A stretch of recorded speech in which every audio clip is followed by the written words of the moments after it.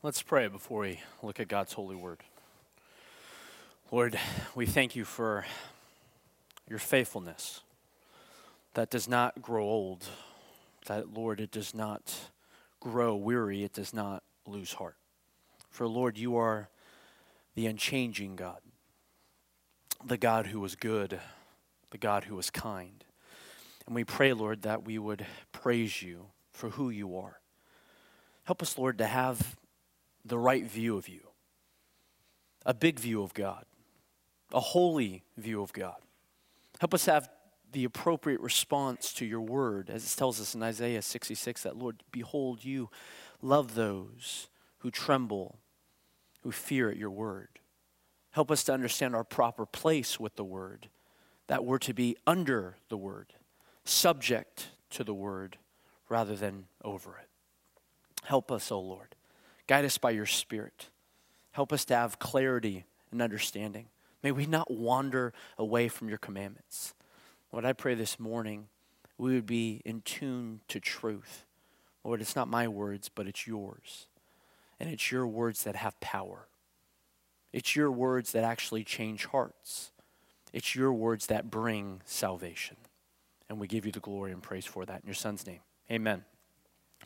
This morning, we will be having another Christmas message. Now, some of you may be thinking to yourselves, hey, Patrick, as you said, Christmas was 2 days ago, so you've kind of missed your window of opportunity. That time has passed, and that's definitely an understandable thought, but I still find it's appropriate, and it's right for us to have one last Christmas message, especially considering, that we have our decorations still up. They're still here. The lights are on.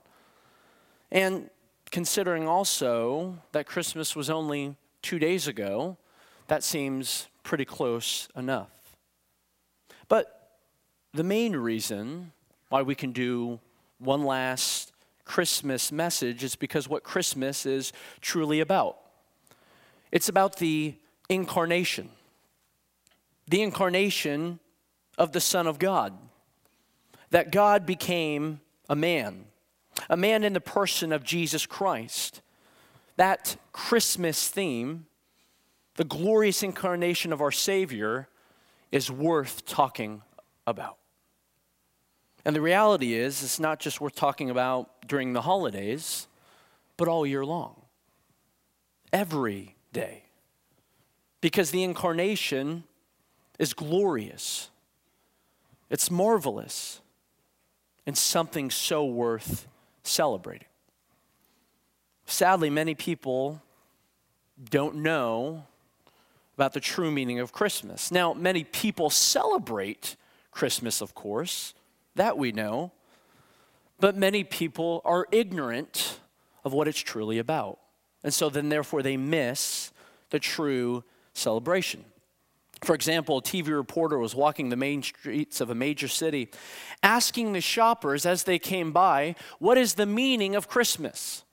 And he got several responses, not one that was really consistent or the same.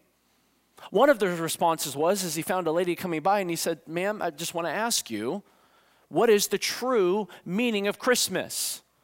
And she began to kind of puzzle and began to kind of, smile and then even somewhat kind of laugh, chuckle. She said, well, I don't really know. But if I had to make a guess, that's the day that Jesus died, right? And as the reporter continued, he got several other responses, different or maybe even within the same vein. Others would say that the meaning of Christmas is in fact about the birth of Jesus. But they couldn't explain who Jesus is, his identity, or why he came, his mission, his goal, his purpose. Many are sadly misinformed, or they're ignorant about the coming of Christ. Though if you were to ask a decent amount of people, they wouldn't claim ignorance. Rather, they would claim they know what it's really about.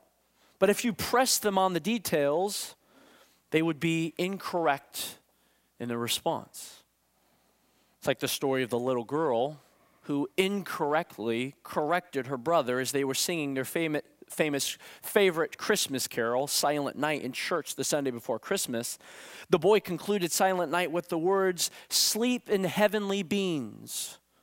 And his sister responded, no, brother, that's not how it ends. You are wrong. It's not beans, it's rather peas. We're to sleep in heavenly peas, not beans.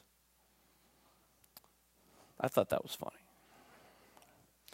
People miss the main theme of Christmas, the celebration, because of a misunderstanding, because of ignorance, like I said.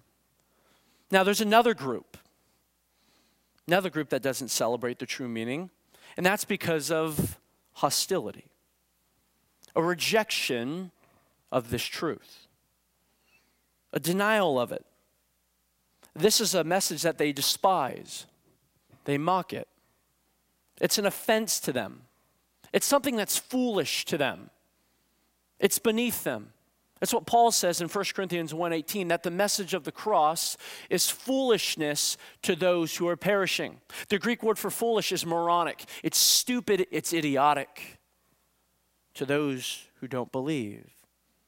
This is the person or the individual who both inwardly and outwardly scoffs at the coming of Christ, his first coming as well as his second coming. So, of course, they don't celebrate the incarnation. It's futile to them. It's pointless. Then there's another group. This is the indifferent. It's those who have heard the message. They've heard the truth, the gospel, and they don't claim to deny it with their words. They affirm it, but it's still nothing to them. It's meaningless. It's inconsequential. Though they've heard the truth, could pretty well even articulate the truth, the meaning behind Christmas, the incarnation, verbally affirming it with their lips, but the way they live as if it doesn't matter, as if it doesn't exist. These are the practical atheists who wouldn't deny God with their mouths if you were to ask them, but they deny him with their mind, hearts, by how they live. Though they know, affirm with their lips, they are indifferent to this truth. They are indifferent to the incarnation. They are indifferent to salvation. They are indifferent to God. As it says in Psalm 10:4, God is in none of their thoughts. Remember, I was talking with someone recently about this, and I asked them, I said, "Are you an atheist?" And they said, "Well, no, by no means." Why? I'm just like, "Well, why do you ask?" I said, "I'm just curious. You never attend church, just so I thought maybe you'd be an atheist." They said, "No, I actually totally believe Jesus is God. Completely. I'd even say Jesus is the only way to be saved. It's an exclusive way to be saved." But yet this individual lives as if that is irrelevant. It doesn't matter how you respond or what you do. The next group is the familiar person. This really falls into the category of the true believer. This is the individual who has turned to Christ, who has embraced him as Lord and Savior of their lives. They know the true meaning of Christmas. They know the purpose behind the incarnation. They can break it down well. They know the verses that talk about the coming of Christ. They know the prophecies of the Old Testament that are fulfilled with Christ is coming. Micah 5:2, Genesis 3, Psalm 22, Isaiah 7, Isaiah 9. They could talk about all these prophecies, highlight them, know what they are. They're consistent in their reading of the Word that reveals truth. They're faithful to come to church every Sunday. They're faithful even to serve, maybe children's ministry, maybe youth ministry, maybe it's in the nursery, maybe it's an usher, maybe it's a deacon, maybe it's worship ministry. They're faithful, but something is missing. something is absent. Because though they celebrate the greatness of the coming of Christ with their lips, and they affirm it with their minds, they know this is truth. They know this is objective truth. And there is no other truth. They've embraced it. But what's missing, it's not taking root in their hearts like it used to. There's a lack of inward joy and excitement for the incarnation. There's a lack of awe, wonder, and reverence for it. Yes, they know it's true. They affirm it. Come to the services and celebrate it. But inwardly, they're cold. That passion is not the same as it used to be. For now, their heart is drawn toward other things. And a lot of times, those other things that we're drawn to aren't bad things. They're not sinful things in and of themselves. For example, like family, children, spouses, siblings, relatives, friends, jobs, careers, education. Holidays, of course, we have to consider food, decorations, gifts, memories. These things are not bad in and of themselves. And they do have a place in our lives, of course. But they do become bad. They do become, in fact, sinful when they become ultimate in our lives. When they become the top priority. When we begin to idolize these things to the point that they take the primary spot. And God, in turn, takes the back seat. The familiar heart that knows the truth but lacks trust in the truth and joy in the truth is a dangerous place to be.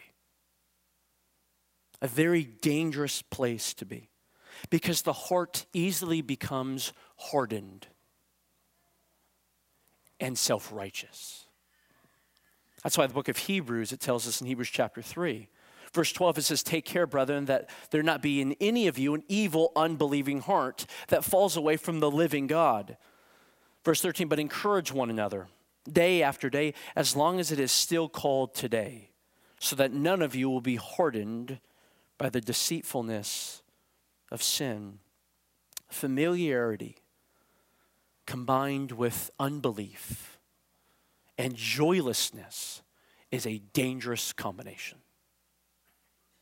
It is a dangerous blend because your heart will become hard and self-righteous to the point that you become the standard. But it's your external obedience that becomes the standard, not your heart commitment, not your heart devotion, and most importantly, God's not the standard, it's now your convictions. When joy and trust are absent in your pursuit of God and pursuit of truth. There's another group we need to discuss. The others who may find it difficult to celebrate the incarnation is the grieving. These are those with sadness and sorrow in their hearts. And it can be for a variety of different reasons. It can be broad circumstances in terms of what's happening in a more universal scale, the world, such as politics, crime, riots, natural disasters, viruses, pandemics. We may know something about that this year.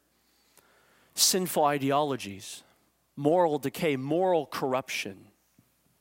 All of these can bring sorrow to a heart, sadness, really depression to a heart. Then there's personal circumstances that can grieve us, such as a troubled marriage, a husband and a wife that seem to be growing farther and farther apart, children who aren't walking with the Lord, who aren't pursuing the truth, but rather following their sin. It can be money, financial instability, careers, wanting a different job, discontent and dissatisfied with the very career you have. Maybe it's friendships, conflict with friendships that you have, or desiring more friendships, greater friendships. Maybe it's an illness. Maybe it's cancer, a very serious illness that is causing sorrow to your hearts. And then for others, maybe it's the passing of a loved one, the loss of a loved one that makes celebrating the incarnation really hard this year, challenging and difficult. Then there's a third one, and that's sinful circumstances. And what I'm referring to here isn't others' sin towards you, but specifically your own sin. That sin that just doesn't seem to go away. No matter how hard you fight, no matter how hard you try, it just weighs you down. It just beats you up. It cripples you spiritually. It grieves you. It discourages you to the point that you're filled with hopelessness and despair. So to the point that you can relate with what Paul said in Romans 7, what I'm doing I don't understand, but that I will to do, I don't practice, but that what I hate, that's what I do. Oh, wretched man, who will set me free and deliver me from this body of death? Then there's one more group, last group. That's the joyful. Some of you are probably thinking, finally, because that's me. I'm doing great. I'm doing fantastic this morning. I'm filled with joy. I'm filled with happiness. And if that's true, fantastic. And I'm talking about true happiness. I'm not talking about Instagram happiness. Okay? I'm talking about true happiness. That you are truly joyful. And if that is true, you still, though, need to examine. What is the source of that joy? Where's it coming from? Where's it springing from? What's the main cause? And we'll talk about that more just in a little bit. Now, some of you may be asking, Patrick, where are you going with this? You know, we're 2 days past Christmas. You've clearly missed the boat. You're clearly off cue. Where are you going? And I am so glad you asked. Because what I've just covered has all been introduction. It's all been set up because what I want to do is I want to show you how Christ, his incarnation, his coming, which is the true meaning of Christmas, is worth celebrating. This year, every month, every day, regardless of where you're at. Regardless of how you're feeling this morning. Regardless of what's on your mind. Regardless of what's on your heart. Christ is worth celebrating. He's worth celebrating for all of us. To the ignorant. To the hostile. To the indifferent. To the familiar. To the grieving. And to the joyful. And I want to walk through each of these to explain why Christ is worth following and worshiping. And I pray it would be a comfort to you this morning. Let's look at the first person, the first group, the ignorant. These are the ones who are misinformed. They lack understanding about the incarnation of Christ. They need to understand what this is about, so let's walk it through. Let's discuss it. First, we need to explain the word incarnation. What does the word incarnation mean? Well, it means the act of being made flesh. It comes from the Latin version of John 1:14, which reads, in our translation, the Word became flesh and dwelt among us. This term, word, that is used a few times in John chapter 1, is used in reference to Jesus, who is declared for us in John 1 as to be the eternal God, the everlasting Lord, the creator of all things. John 1:1, in the beginning was the Word, and the Word was with God, and the Word was God. He was in the beginning with God. All things were made through him and for him, and by apart from him, nothing was made that was made. The incarnation tells us that the eternal Son of God took on flesh, became incarnate. 1 Timothy 3:16 tells us that he who was revealed in the flesh, or that he was manifested in the flesh. It's that the Son willingly humbled himself, chose to assume a human nature in obedience to God the Father and for our salvation. The book of Philippians, chapter 2, verses 6 through 8, describes this humble work of our Savior. Verse 6, it says, although he existed in the form of God, he did not regard equality with God as a thing to be grasped, but emptied himself, taking the form of a bondservant, being made in the likeness of men. Being found in appearance as a man, he humbled himself by becoming obedient to the point of death, even the death on a cross. The eternal Son, who always possessed the divine nature, did not give up his deity here when it says he emptied himself. He didn't exchange it. He didn't substitute it out. He didn't replace it. But rather, this was an addition, not a subtraction. He added to himself a second nature, a human nature, consisting of a human body and soul, though without a sin nature. This is the God-man, fully God, fully man.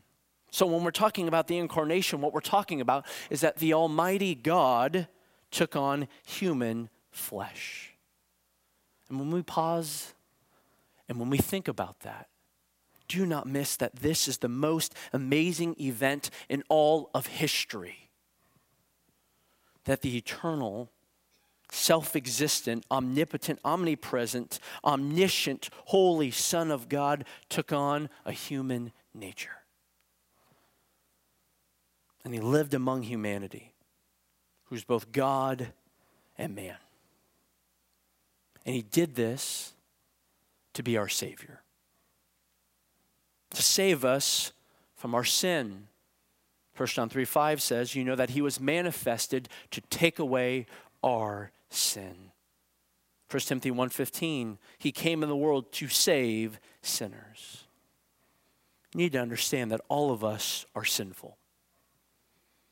Not just in action, but in heart, in desire, and motivation. Our hearts and minds are defiled by sin.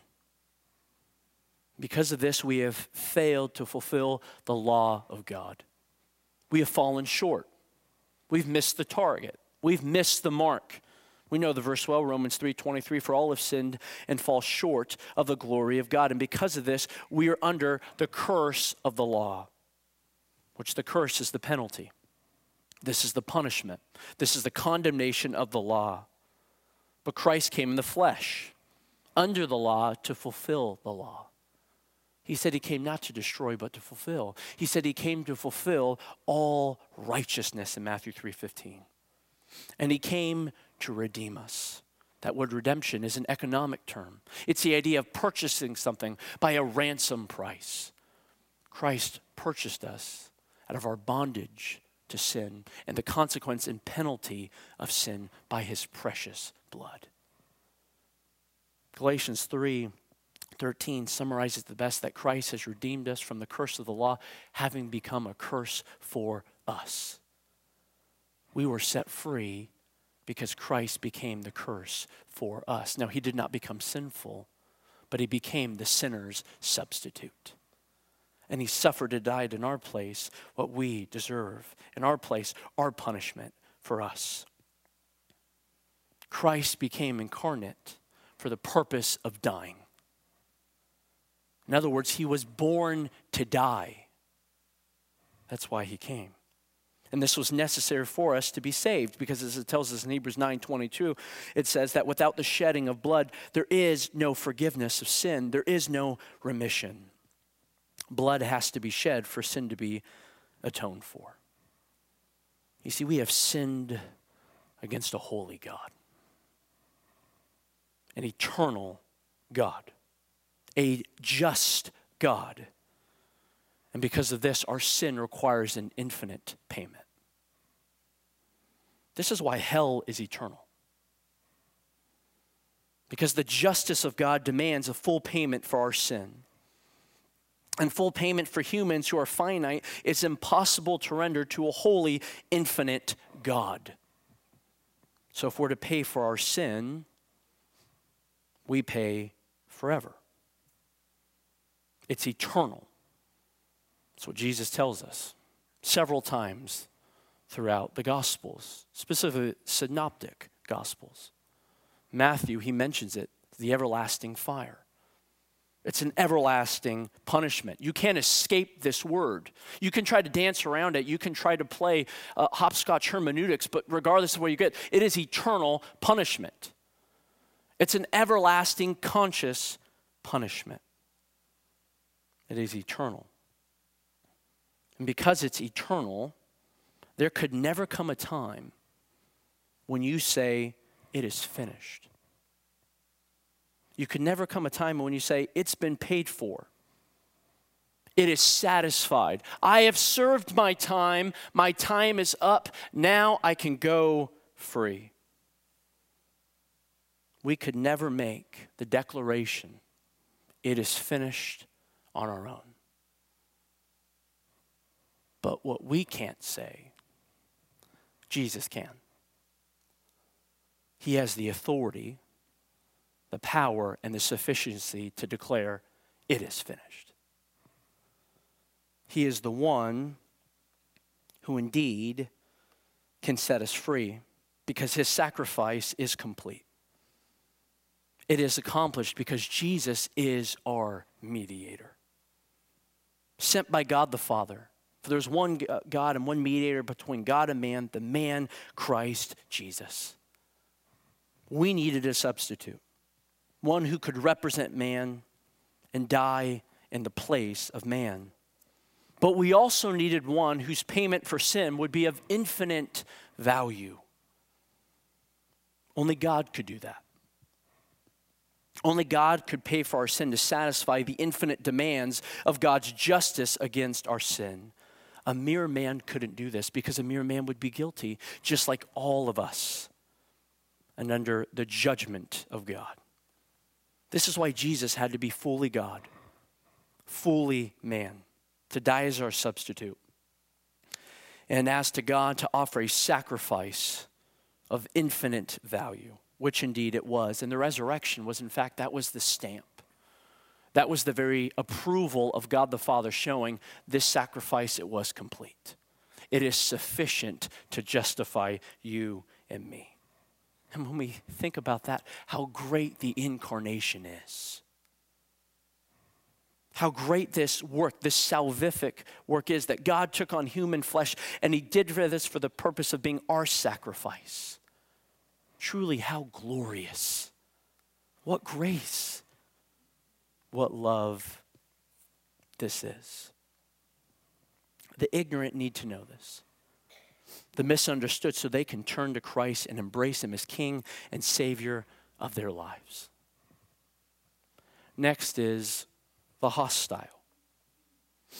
Remember, these are the ones who are anti-God, anti-truth, who love their sin, who love their rebellion, who love their wickedness. And we shouldn't be surprised by this. This is what Jesus says.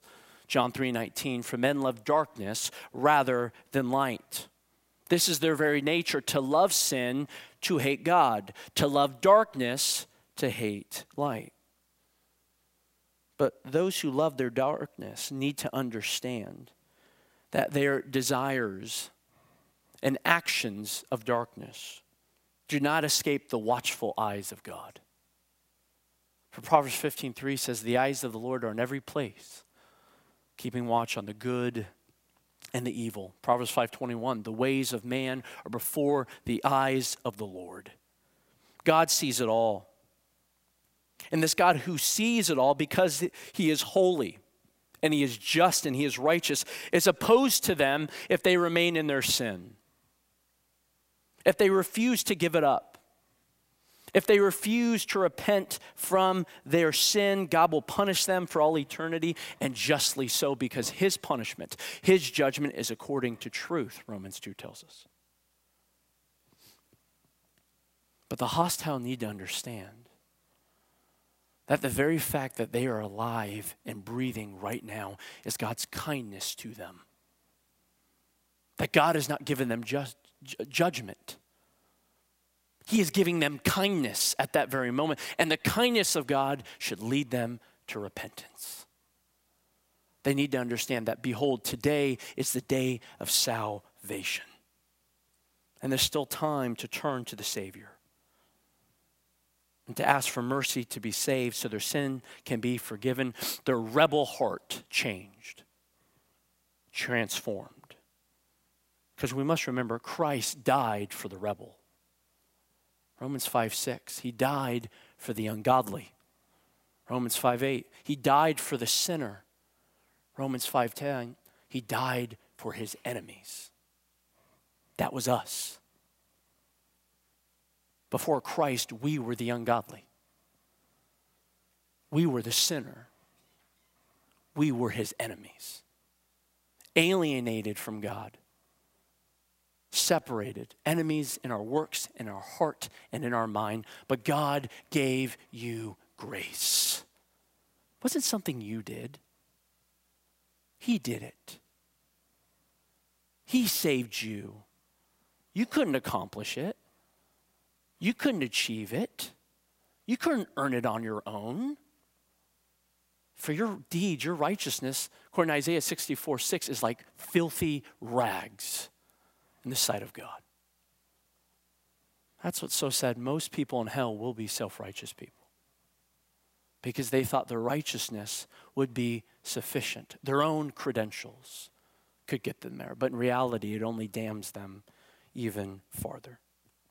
The hostile need to turn to the kind and gracious Savior, as today is the day of salvation. Next is the indifferent. This is those who have the truth, they affirm it, but they don't take the truth seriously. They live as if the truth doesn't matter. God doesn't matter. Their soul doesn't matter. They're like really the man in the parable of the rich fool that it reads in verse 16. Jesus gives us this parable and he says, he told them a parable saying, the land of a rich man was very productive. And he began reasoning to himself saying, what shall I do, since I have no place to store my crops? Then he said, this is what I will do. I will tear down my barns and build larger ones, and there I will store all my grain and my goods. And I will say to my soul, soul, you have many goods laid up for many years to come. Take your ease, eat, drink, and be merry. But God said to him, you fool, this very night your soul is required of you. And now who will own what you have prepared? This rich man, this rich fool, took inventory. But his inventory that he took was of the here and now, was merely of the present. And he failed to take inventory of the most important thing, his soul, his eternal destiny. That which he was indifferent to, God, truth, would now stand over him in judgment. His soul was lost because of indifference, distraction, a failure to prioritize what truly matters. Christ, his God. That's why the indifferent must understand, don't fail to apply the words of Christ when he says in Luke 13, unless you repent, you all likewise will perish. Heed the words of Christ. Respond wisely. Next, we need to look at the familiar. Remember, these are the ones who, they know the truth, they've embraced it, but the joy and the centrality of the gospel is not primary in their hearts. If that is you this morning, because we can all fall into this, especially being in a sound church, hearing the gospel, hearing Christmas messages, Pastor Lance has been faithful to preach hundreds of Christmas messages. It is easy to get familiar to the point that you become cold. And if that is you, you need to repent. You need to repent of the idols of your heart. And you need to come back to your first love. Remember the church of Ephesus? Revelation chapter 2, who Christ first commended them for their perseverance, their endurance, their commitment to the truth, that they haven't grown weary. They test all things by the word of truth, but they were missing the most important thing. They left their first love, which was Christ. So for us, we need to have that reminder. And if that is you this morning, if you are the familiar person, but lacks the awe, the reverence, the joy of Christ, come back to your first love. Come back to Christ. That He would be the main priority. Ask the Lord to restore the joy of your salvation. Psalm 51 verse 12. Remember David's prayer, restore to me the joy of my salvation. That you in turn may celebrate the coming of Christ, not just in your mouth and minds, but in your hearts. That you would adore Him and that you would cherish Him, that you would say what the psalmist in Psalm 63 verse 3, behold, your loving kindness is better than life. Next group is the grieving. These are those filled with sadness and sorrow in their hearts. First thing you need to remember is the sovereignty of God. That no matter what happens, has happened, or will happen, our God is still in control. And Psalm 115:3 tells us our God is in the heavens. He does whatever He pleases. That His will is always accomplished. And that He is reigning on the throne, and nothing can conquer or usurp His kingship. He is reigning right now. And the one who is reigning, He is the one who's causing all things to work together for our good, even though it may not feel that way right now. This one who is sovereign, please remember that He is kind. He is patient. He is merciful. And He's the God of all comfort. You're not alone. He is with you to sustain you. He cares for you. Remember 1 Peter 5:7. Casting all your cares upon Him, for He cares for you. He is sustaining you. His grace is sufficient. Remember, that's what He told Paul. Paul is the thorn in the flesh, 2 Corinthians 12. Lord, take it away, it hurts. Praise this 3 times. Take it away, I want it gone. Our Lord's response, my grace is sufficient for you. It's made perfect in your weakness. Remember, He loves you. Not because you've earned it. Not because you're worthy. He loves you because He loves you. He doesn't love you because now you're working to please Him. Your work for Him now, even as a Christian, is not the source and the cause of His love for you. He loves you because He loves you. He's chosen to love you. For that is His sovereign and kind will. He gave His Son for you. Romans 8:32. He who did not spare His own Son, but delivered Him up for us all, how shall He not with Him also freely give us all things? Remember His nailed, pierced hands. Remember that He suffered and died for you. And nothing can separate you from that love. Neither principalities nor powers, neither death, nothing can separate you from the love of Christ, which is in Christ Jesus our Lord. Nothing. For he is kind.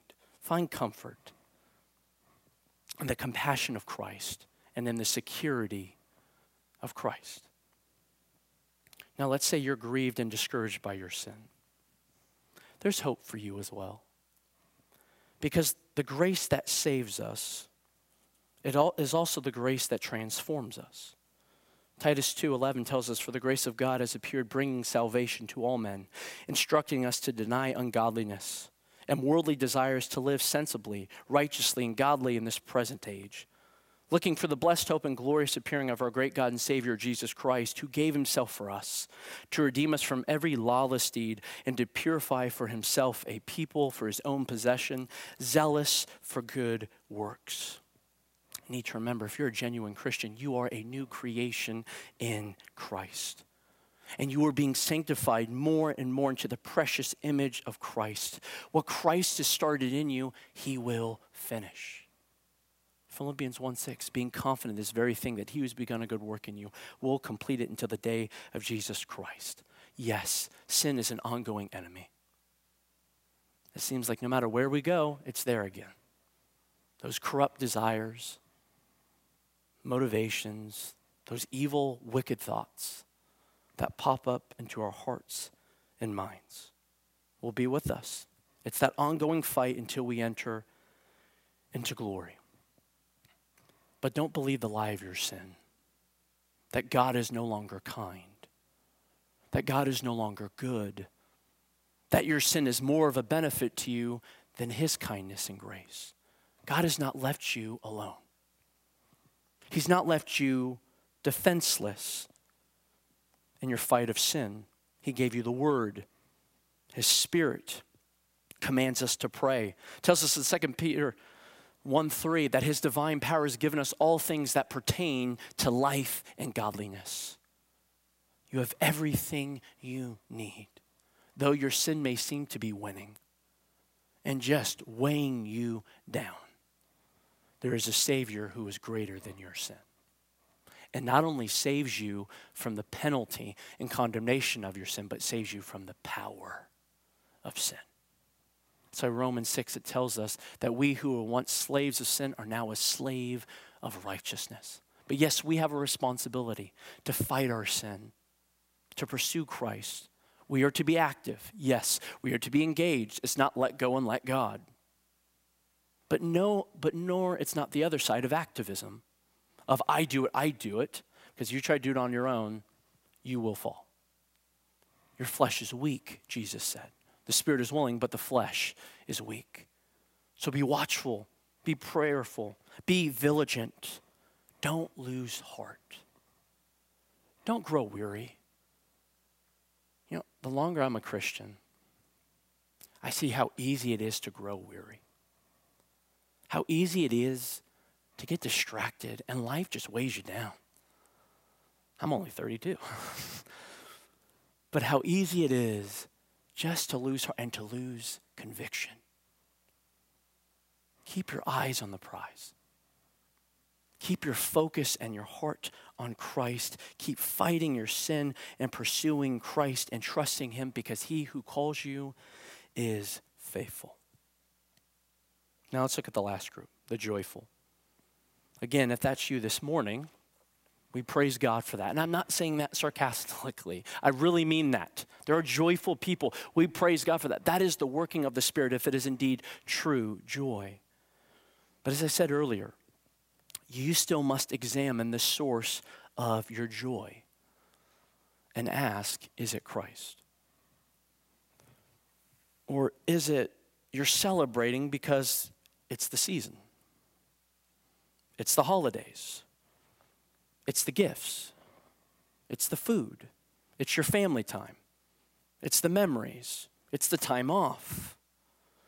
Is your joy tied to your circumstance, your conditions? Is that the source rather than Christ? Now, of course, please understand me, it's not wrong to be excited and joyful about the holidays, about food and gifts, and the people were around. I'm not advocating you to be Ebenezer Scrooge or the Grinch, which I have been accused of being. The first year I was here, I raised the question, do we think we're being excessive with the trees? And do you think we're putting them up a little bit too early? I have since repented, okay? I've come to the other side. I see the joy and abundance with it. Of course, there's nothing wrong with celebrating these things. But your true joy should be Christ. And as if Christ is your true joy, as you take pleasure in these other things, you see them as evidences, as a manifestation of God's grace and kindness in your life. That these are gifts given to you by God. So ultimately, you're worshiping Him as you celebrate. So what's the source of your joy? Is it Christ or is it something else? Now, I have one final note on the joyful side of things that's important that we need to remember. That let's say your joy decreases in Christ in the weeks ahead. Let's say it's not as strong as it previously was. It's very easy for our response to be one of panic, one of unease. And the way we seek to solve this is by looking within rather than to Him. You must remember, and please hear me on this, it's not your joy in Christ that saves you. It's Christ that saves you. It's not your feelings about Christ that saves you. It's Christ that saves you. It's not your emotions about Christ that saves you. It's Christ that saves you. It's not your hope in Christ that saves you. Christ saves you. It's not your faith in Christ, though that is the instrument. It is Christ that saves you. Keep looking unto Christ. His blood, His merits that save you. It's not you. This is why God became incarnate. To save us. Isn't that worth celebrating? Not just around Christmas time. Not just around the holiday season. But every day. Every hour. Every minute. So this morning, which one are you? Are you the ignorant? Well, not anymore. The indifferent? The hostile? The familiar? The grieving? Or the joyful? Christ is the sufficient Savior for all of you. And you are complete in Him. My prayer is that you would see Christ as worthy of worship and of celebration, and that your heart would be indeed drawn to Him. Amen? Let's pray.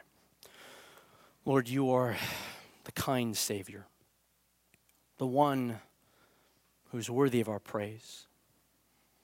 You are worthy of worship, for you are our Creator. You are worthy of worship because you are our Savior. Lord, comfort our hearts with your truth. Lord, for you are the truth. You are the way, you are the life. And I pray our hearts would be so filled, consumed, and saturated by you. Work on our hearts, especially as a new year is coming. Lord, help our heart and our mind to be set on the things above.